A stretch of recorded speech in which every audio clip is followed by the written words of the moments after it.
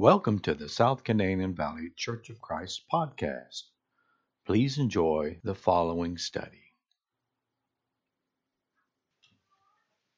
The song of victory. That's what we sing. That's what we're going to sing. When we assemble on the mountain, we are going to sing the song of victory. Glory and honor and dominion unto the King. That is wonderful. Thank you, Bruce. So we're a week out from Easter, and this is a Sunday that's often referred to as Palm Sunday in light of the reading that we had this morning in Matthew chapter 21, where Jesus is coming in riding on a donkey, and some people are laying palm branches out in front of the donkey for it to walk over. It's Jesus' final entrance into Jerusalem. And we're going to look at the Luke portion here to really try to get our mind wrapped around the image here, the scene. We're going to read the second half of Luke's version of this. It says, "And they brought the donkey, to Jesus, and they threw their cloaks on the colt and put Jesus on it. Now as he was going, they were spreading the cloaks on the road. And as soon as he was approaching the descent of the Mount of Olives, the whole crowd of the disciples began to praise God joyfully with a loud voice for all the miracles which they had seen, shouting, 'Blessed is the King, the one who comes in the name of the Lord, peace in heaven and glory in the highest.' And yet some Pharisees in the crowd said to him, 'Teacher, rebuke your disciples.' Jesus replied, 'I tell you, if these stones stop speaking, if these people stop speaking, the stones will cry out.'" This image is a little bit weird. I mean, it's a little bit strange. I mean, they're taking palm branches in one version laying out, but they're also taking their coats, and they're throwing their cloaks out for this colt that Jesus is on to trample all over. And so I think the vision, the thing we should be thinking about here is it's a makeshift red carpet, right? Like the red carpet's being rolled out because Jesus is in his final entrance into Jerusalem. And you should have something in your mind. It's a little bit like a sports arena or something where you have some people who are on one side, they're praising God and they're happy because this is happening. Blessed is the one who comes in the name of the Lord. And they're so excited and they're shouting praises. And then you got some other people going, boo, right? Because you got the Pharisees saying, "Hey, tell your people to shut up." Sorry, I shouldn't say it. There are kids in the room. Tell your people to stop talking, to stop doing this. And Jesus says, if they stop, the stones will cry out. They can't help themselves. I mean, the energy is wild in this place. And what we want to do this morning is we want to understand this scene. We want to know why the energy is amped up, why you got people booing on one side, but more importantly, why these people are so excited for what they are seeing. And we're going to start with a very simple question here, which is, why is this thing called the triumphal entry? You know, why is Jesus on a colt walking into Jerusalem for the final time called the triumphal entry? And when we read in Matthew chapter 21 earlier, thank you, Eamon, for that reading, we saw that there was this quote here. It says, "Say to the daughter of Zion, behold, your king is coming to you, humble and mounted on a donkey, even on a colt, the foal of a donkey." In Matthew 21 here, we're getting a quote from Zechariah chapter 9, verse 9, where it says, "Rejoice greatly, daughter of Zion. Shout in triumph, daughter of Jerusalem. Behold, your king is coming to you. He is righteous and endowed with salvation, humble and mounted on a donkey, even on a colt, the foal of a donkey." The reason why this is called the triumphal entry is because Jesus coming in this moment on this colt is associated with these prophecies that talk about the coming of a king who's going to bring victory. He's going to be bringing victory for the Israelites. He's going to be bringing victory for God's people, for his kingdom. And they shout in triumph. This is a triumphal moment as Jesus is entering into Jerusalem. And understanding that this is a triumphal moment, this is a moment that God's people have been looking for, sets us up to think about two different perspectives for the scene of Jesus coming in on the colt. The first perspective we're going to be looking at is those who are praising Jesus. We're going to try to understand more fully, more deeply, why they're so excited in this moment. But the other thing we're going to be looking at is how what Jesus is doing here fits into his ministry and how it fits into his larger mission. And that's what we're going to be spending the bulk of our time on this morning, is understanding these two perspectives for Jesus walking or riding on a donkey into Jerusalem for the final time. Now we got to remember that those who are praising Jesus here, these are Israelites. These are Jews. These are people who have for a very long time been under foreign occupation. They have had kingdom after kingdom ruling over them. They have been strangers in their own land. I mean, they're near Jerusalem. This is the land that God promised the Israelites, but they don't get to own it. The Roman Empire owns it at this time, and before them, the Greeks, and before them, the Babylon or the Persians, the Medes, so on and so forth. Right? They are strangers in their own land. They're of low estate. They're not all rich. They're not getting to walk around on all the. They're not getting to ride on all the nicest steeds. They're not getting all this stuff. And it's been this way for hundreds of years. Okay, so these people who are watching Jesus come in, they've got centuries of ancestry of people who have been living under foreign occupation, waiting for God's chosen one to come and to save them. They have been waiting for this. They are in a desperate situation, yearning desperately for God to save them out from under the thumb of this Roman Empire. And I want to take just a moment here to really wrap our heads around how they've been waiting for God's chosen one and what they might have been thinking, what might have been going through their heads as they're waiting for God's chosen king, the anointed one, the Messiah, the Christ, to come in and to rescue them. And this is one of the things that I've really loved about our Isaiah series that we've been going through, because if you've been following along and you've been paying attention, you've seen a lot of the things that they are looking forward to in this Messiah.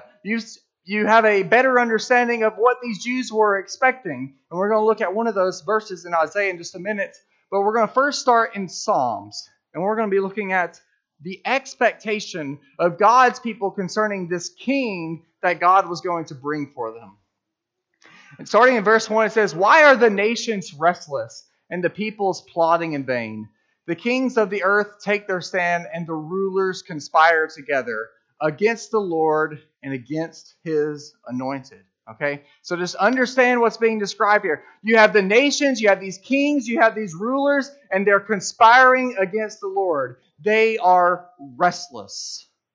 They're plotting in vain. And what is God's response to these nations? What is God's response to these rulers who are conspiring together? If we go to verse 6, it says, "But as for me, I have installed my king upon Zion, my holy mountain. I will announce the decree of the Lord. He said to me, 'You are my son. Today I have fathered you. Ask it of me, and I will certainly give the nations as your inheritance, and the ends of the earth as your possession. You shall break them with a rod of iron. You shall shatter them like earthenware.'" Okay, so this is God's response to these rulers that are conspiring against God and against his anointed, against his people. He's saying, I'm going to install my kingdom. I'm going to install my king. And what's he going to do? He's going to break them with a rod of iron. Now you may recognize, "You are my son, today I have fathered you." You may recognize it better, "You are my son, today I have begotten you." This is referring to Jesus. This is referring to the one that the Jews have been waiting for centuries when Jesus is riding in on this colt. They have been waiting for this person who's going to come and he's going to break the nations that conspire against God and his people with a rod of iron. He's going to shatter them like earthenware. This is what they are longing for. They've been oppressed, they've been put down, and they want these people wiped out and gone. Another verse that sounds a little bit like this is Isaiah chapter 9. I believe Bruce had Isaiah chapter 9 in our Isaiah series. Here it says, "You will multiply the nation, you will increase their joy. They will rejoice in your presence as with the joy of harvest, as people rejoice when they divide the spoils. For you will break the yoke of their burden and the staff on their shoulders, the rod of their oppressors, as at the battle of Midian. For every boot of the marching warrior in the roar battle, for every boot of the marching warrior in the roar battle and cloak rolled in blood will be burning, fuel for the fire. For a child will be born to us, a son will be given to us, and the government will rest on his shoulders, and his name will be called Wonderful Counselor, Mighty God, Eternal Father, Prince of Peace. And there will be no increase to his government or of peace on the throne of David and over his kingdom, to establish it and to uphold it with justice and righteousness from then on and forevermore. The zeal of the Lord of armies will accomplish this. Okay, so again, a very similar picture to Isaiah chapter 2. What do we have here? We have the yoke of their burden and the staff on their shoulders. That's going to be taken away in this moment. That's going to be removed. The rod of their oppressor, gone. It's removed. And when is this happening? When this child is being born to them. This child that's going to be the son. And what is this son going to do? He's going to sit on the throne of David. There will be no increase to there will be no end to the increase of his government. There will be no end to the increase of peace under his reign.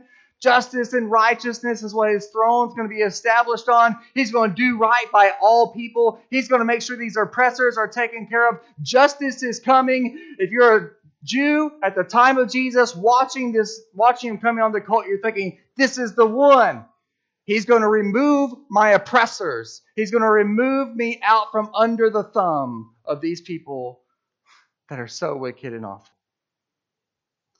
I mean, if you are a Jew at this time, you have got to be excited because you have watched him do miracle after miracle after miracle. I mean, not only are you coming from a lineage of people who have been learning their whole life about how God is one day going to bring this person who's going to establish this kingdom and save them from their oppressors, but you have also seen Jesus do all these mighty deeds, going all the way back to the beginning of Jesus' ministry. He's proclaiming the good news of the kingdom. The good news of the kingdom, as according to Isaiah, is our God reigns. He's proclaiming the good news of the kingdom. It's come, and he's healing every disease and every sickness among the people. I mean, just imagine it. Some guy is coming saying, the kingdom is coming, the kingdom is here, and then he's healing people. I mean, that would be quite the sight to see. And they see it over and over again. They see paralyzed people able to walk again. Blind people can see. Demons are cast out. So many miraculous things are done as they are waiting for God's king to come. And they're just thinking this has got to be the one. And Jesus knows that they're thinking this. There's an instance in John 6 when he feeds the 5,000 with just a few loaves and a few fish. And near the end of that scene, the people saw the sign which he had performed, and they said, this is truly the prophet who has come into the world. So Jesus, aware that they intended to come and take him by force to make him king, withdrew again to the mountain by himself alone. Because these people were seeing the mighty deeds that Jesus was doing, accompanied with his preaching of the kingdom, they knew this is the one. This is the one that's he is the chosen one, the Messiah, the one that's going to save us. And so, what do they do when they see Jesus on that donkey riding in? They shout, Hosanna! Blessed is he who comes in the name of the Lord. Blessed is the coming kingdom of our father David. Hosanna in the highest. They cannot stop themselves from praising God. Blessed is he who comes in the name of the Lord. This is a quote from Psalm chapter 118, verses 25 and 26. It says, please, O Lord, do save us. Please, O Lord, do send prosperity. Blessed is the one who comes in the name of the Lord. We have blessed you from the house of the Lord. And I bring this up because there's something really interesting also about what's being said in Mark chapter 11 by these people. As they are shouting, Hosanna, blessed is he who comes into the Lord. And it's this Hosanna. You know, we have a song that we sing, Hosanna, Hosanna, Hosanna. Yeah, I'm not a good singer, so I'm going to keep going. But we have this song, and a lot of times we sing it like as a word of praise, right? At least I do anyways, almost akin to hallelujah in my mind, right? But this word Hosanna is actually just a transliteration of a Hebrew word that is do save in Psalm 118 here. That word Hosanna comes from do save in Psalm 118. And so not only are they shouting praises to Jesus because he's the one who's coming in the name of the Lord, they're shouting, save us, rescue us, bring the kingdom and get us out of this mess. Please. They cannot contain themselves. They are convinced. This is the one. Which makes the events that transpire a few days later all the more strange. But more on that in a minute. Because we got one more perspective we want to look at, and it's how what Jesus is doing as he's riding in on this colt fits into his ministry and his larger mission. In Matthew chapter 4, verse 17, when he's beginning his mission, when he's beginning his ministry, he goes about preaching, repent, for the kingdom of heaven is at hand. And that's basically his message from then on in a nutshell. Repent, turn back to God, the kingdom is here. His mission is to fulfill the law and the prophets, to fulfill prophecy after prophecy after prophecy, and to bring the kingdom here and turn the hearts of people back to God. That's his mission. And what's being said here in Matthew chapter 4 by Jesus is not super surprising. Like if you think about what we read in Psalm 2, you think about what we read in Isaiah and all the other messages we've heard from Isaiah for the past year or so, it's not surprising to think of a prophet, Jesus, coming in telling people to repent. It's not surprising that the Christ would be coming in and say, the kingdom is here. But there are some things about what Jesus did that are surprising. There are some things that if you were a Jew, you might think would be strange, not what you were expecting of the one who's going to get you out from under the thumb of the Roman Empire. Because if he's this victorious warrior king, try to get yourself in the mindset of if you've had the Psalms and the prophets read. He's this victorious warrior king. And he's going to get us out from under oppression. He's going to restore the kingdom under a throne. That's what he's going to do. That's my vision for him. If that's who he is, it's a little bit weird that he would say, whoever forces you to go 1 mile, go with him 2. And let me explain why this is weird. In the Roman Empire, they had their soldiers, right? And they had all their gear, which is not going to be even close to as light as the gear of our soldiers or our police task force or whatever you want to think about today, right? It's pretty heavy. And so the Roman soldiers, they had the right by the Roman Empire to go up to anyone and say, you carry my gear for 1 mile. And so that's what's being talked about here in Matthew chapter 5. Jesus is telling them that if a Roman centurion, these people that you think I'm going to save you from, if you think I'm the Messiah, if a Roman centurion comes up to you and says, you carry my gear for 1 mile, not only do you carry it for 1 mile, you do him a favor and you go another mile. What? I mean, that doesn't quite fit with the picture of you're going to save me from my oppressors. Or how about this, just a few verses later? But I say to you, love your enemies and pray for those who persecute you. The people who persecute me? What? Oh, you mean pray like those imprecatory psalms, like gouge out their eyes and make their wombs barren? No. Pray for them out of love. Pray for your enemies. I mean, this would have been a little bit unexpected for a Jew who might think this is the Messiah, for him to be saying these things like, you're supposed to break these people with a rod of iron. It's a little strange, a little unexpected. And there are many things that Jesus said and did that from the world's perspective would be unexpected and just foolish. Like, how about become like a child or a slave? If you want to be in the kingdom of God, you got to be the lowest person on the totem pole. That's what you got to seek to be. Seek to serve other people. Don't seek to be the greatest. Seek to be the servant. Or how about when he said that it's hard for the rich to enter the kingdom? I mean, from the world's perspective, that's just straight up foolishness. Hard for rich people to be part of the kingdom? It's for the rich people, right? No. He's saying things that are just strange. And if you're thinking of him as Messiah is going to save God's people, it sure is strange that he's praising the faith of a centurion. It sure is strange that he's praising the faith of a Canaanite woman. Man, this is weird stuff. What is going on? I mean, one of the things, if you think about how they had this expectation of Jesus being the one who's going to bring them out from under these people, the fact that he says these things and do these things would have been just a little bit of like a head scratcher, right? Something unexpected. And certainly from the world's perspective, some of these things would have just been downright foolish. But God's ways are higher than our ways. And he does things better than we could ever imagine. He may have always done some unexpected things and done things that look foolish to the world, but it was for a purpose. A purpose that we can barely scratch the surface on.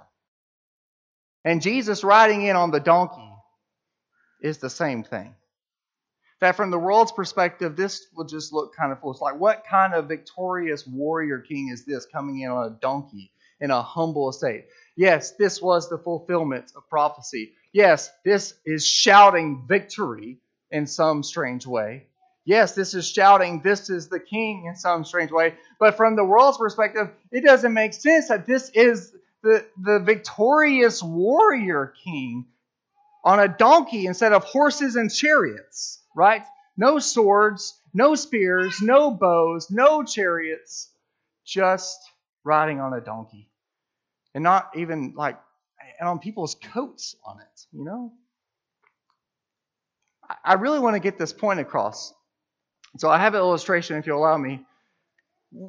If you think about modern day, if you are, say, under foreign rule, you know, some people are you're under foreign occupation. That's what I'm going for. You're under foreign occupation.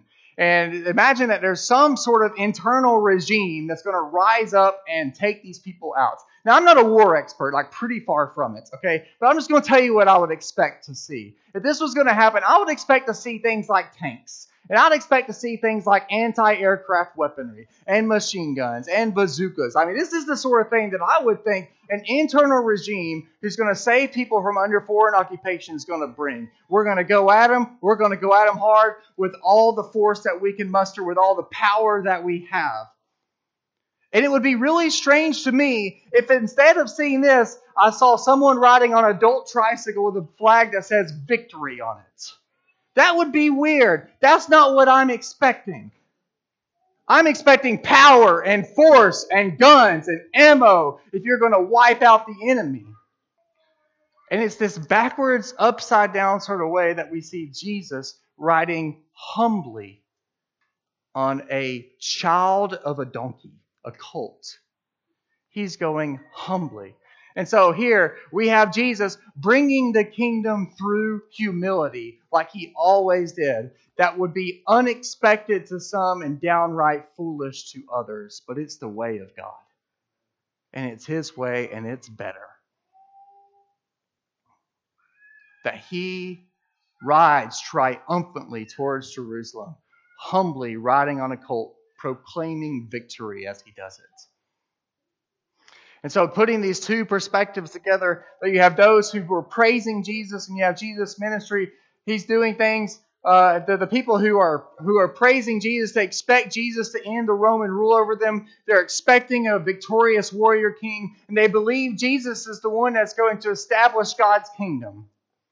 But Jesus' ministry is filled with teaching and doing things in unexpected ways and bringing the kingdom through humility. We have these two important perspectives that we see in Jesus as he's riding on this colt.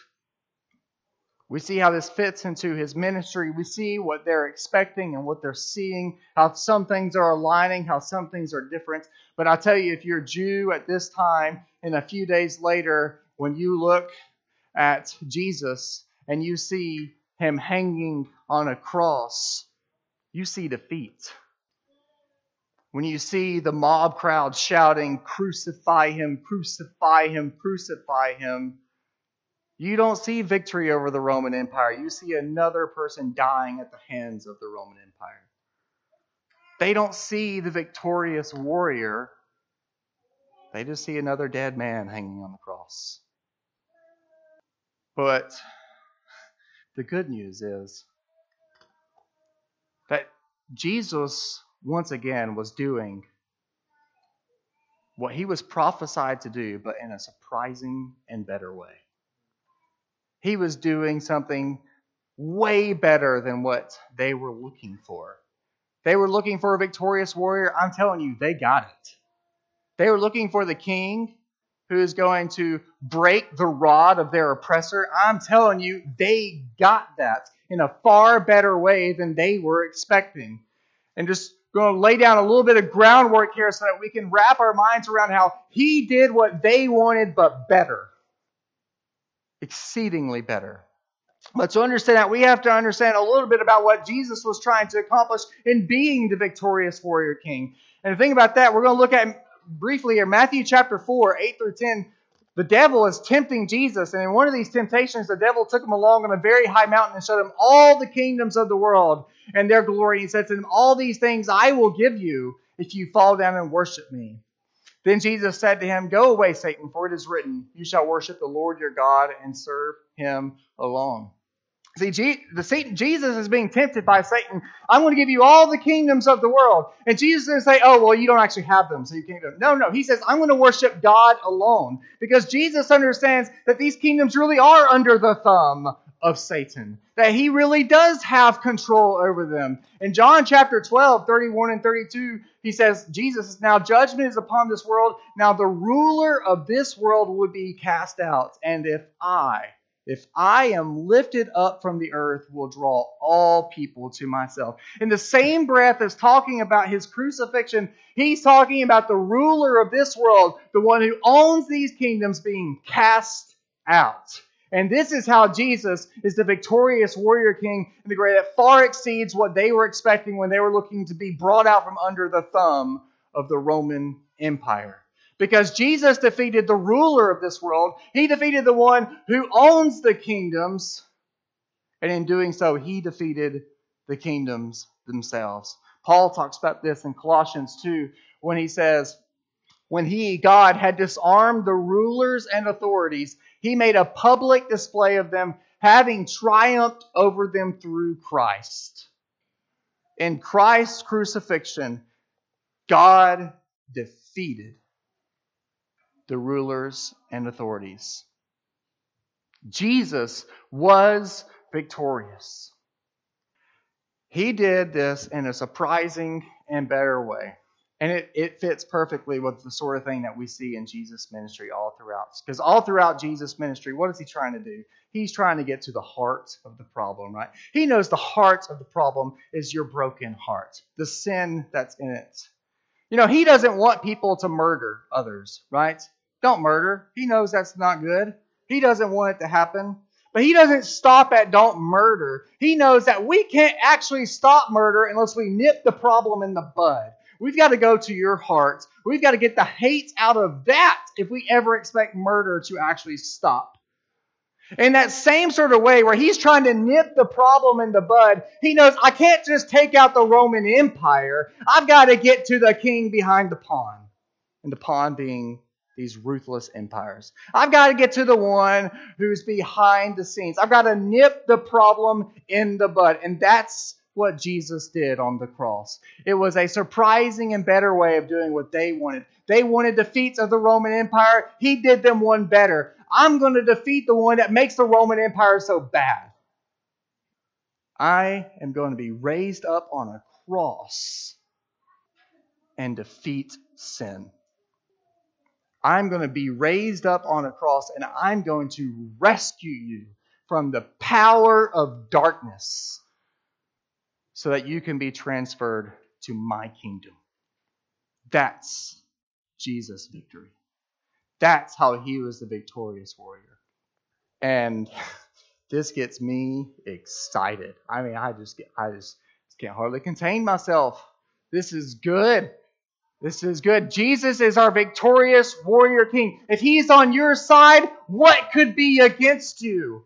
If he defeated the worst of the worst, the baddest of the baddest, the worst of them all, how could you be afraid of anything? Jesus is on your side. The Spirit that he sought is with you. The power of God is with you. That sort of power that defeats the worst enemy in the world.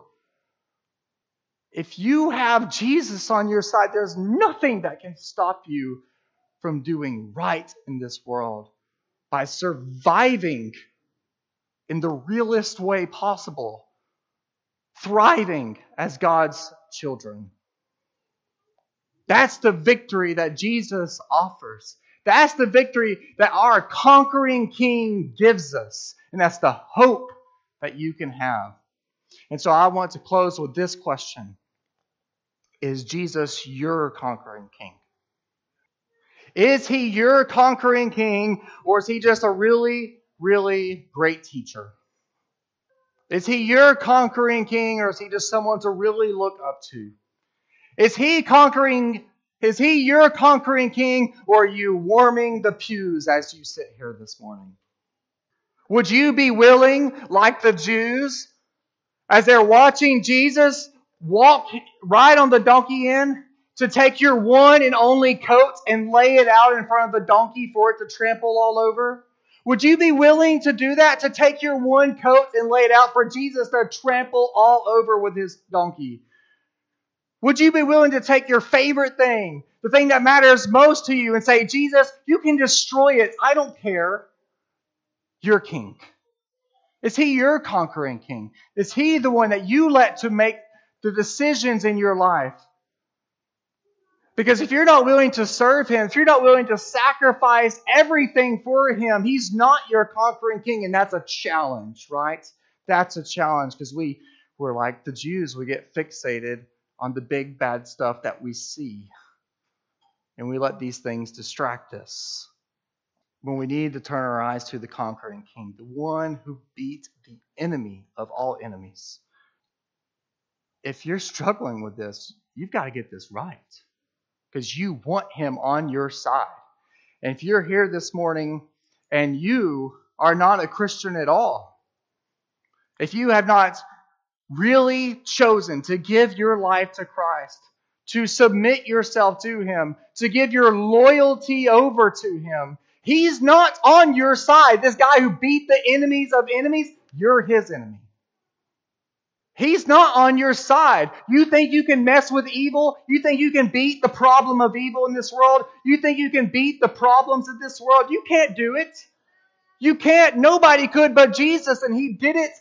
But if he's not your King, you're not going to conquer anything. You're going to be shackled by sin. You're going to destroy your life and the people you love. You need him to be on your side and fight your battles for you and with you. That's what you need. And he offers that. He offers that kind of victory to every single person here and around the world. And if you need that, we want to help you. We want to help you attain that and put Jesus, the conquering King, on your side. If you'll come and have a seat on the front pew as we stand and sing the song that's been selected. Thank you so much for listening to this podcast. For further information about our church, please go to normanchurch.com, normanchurch.com, normanchurch.com.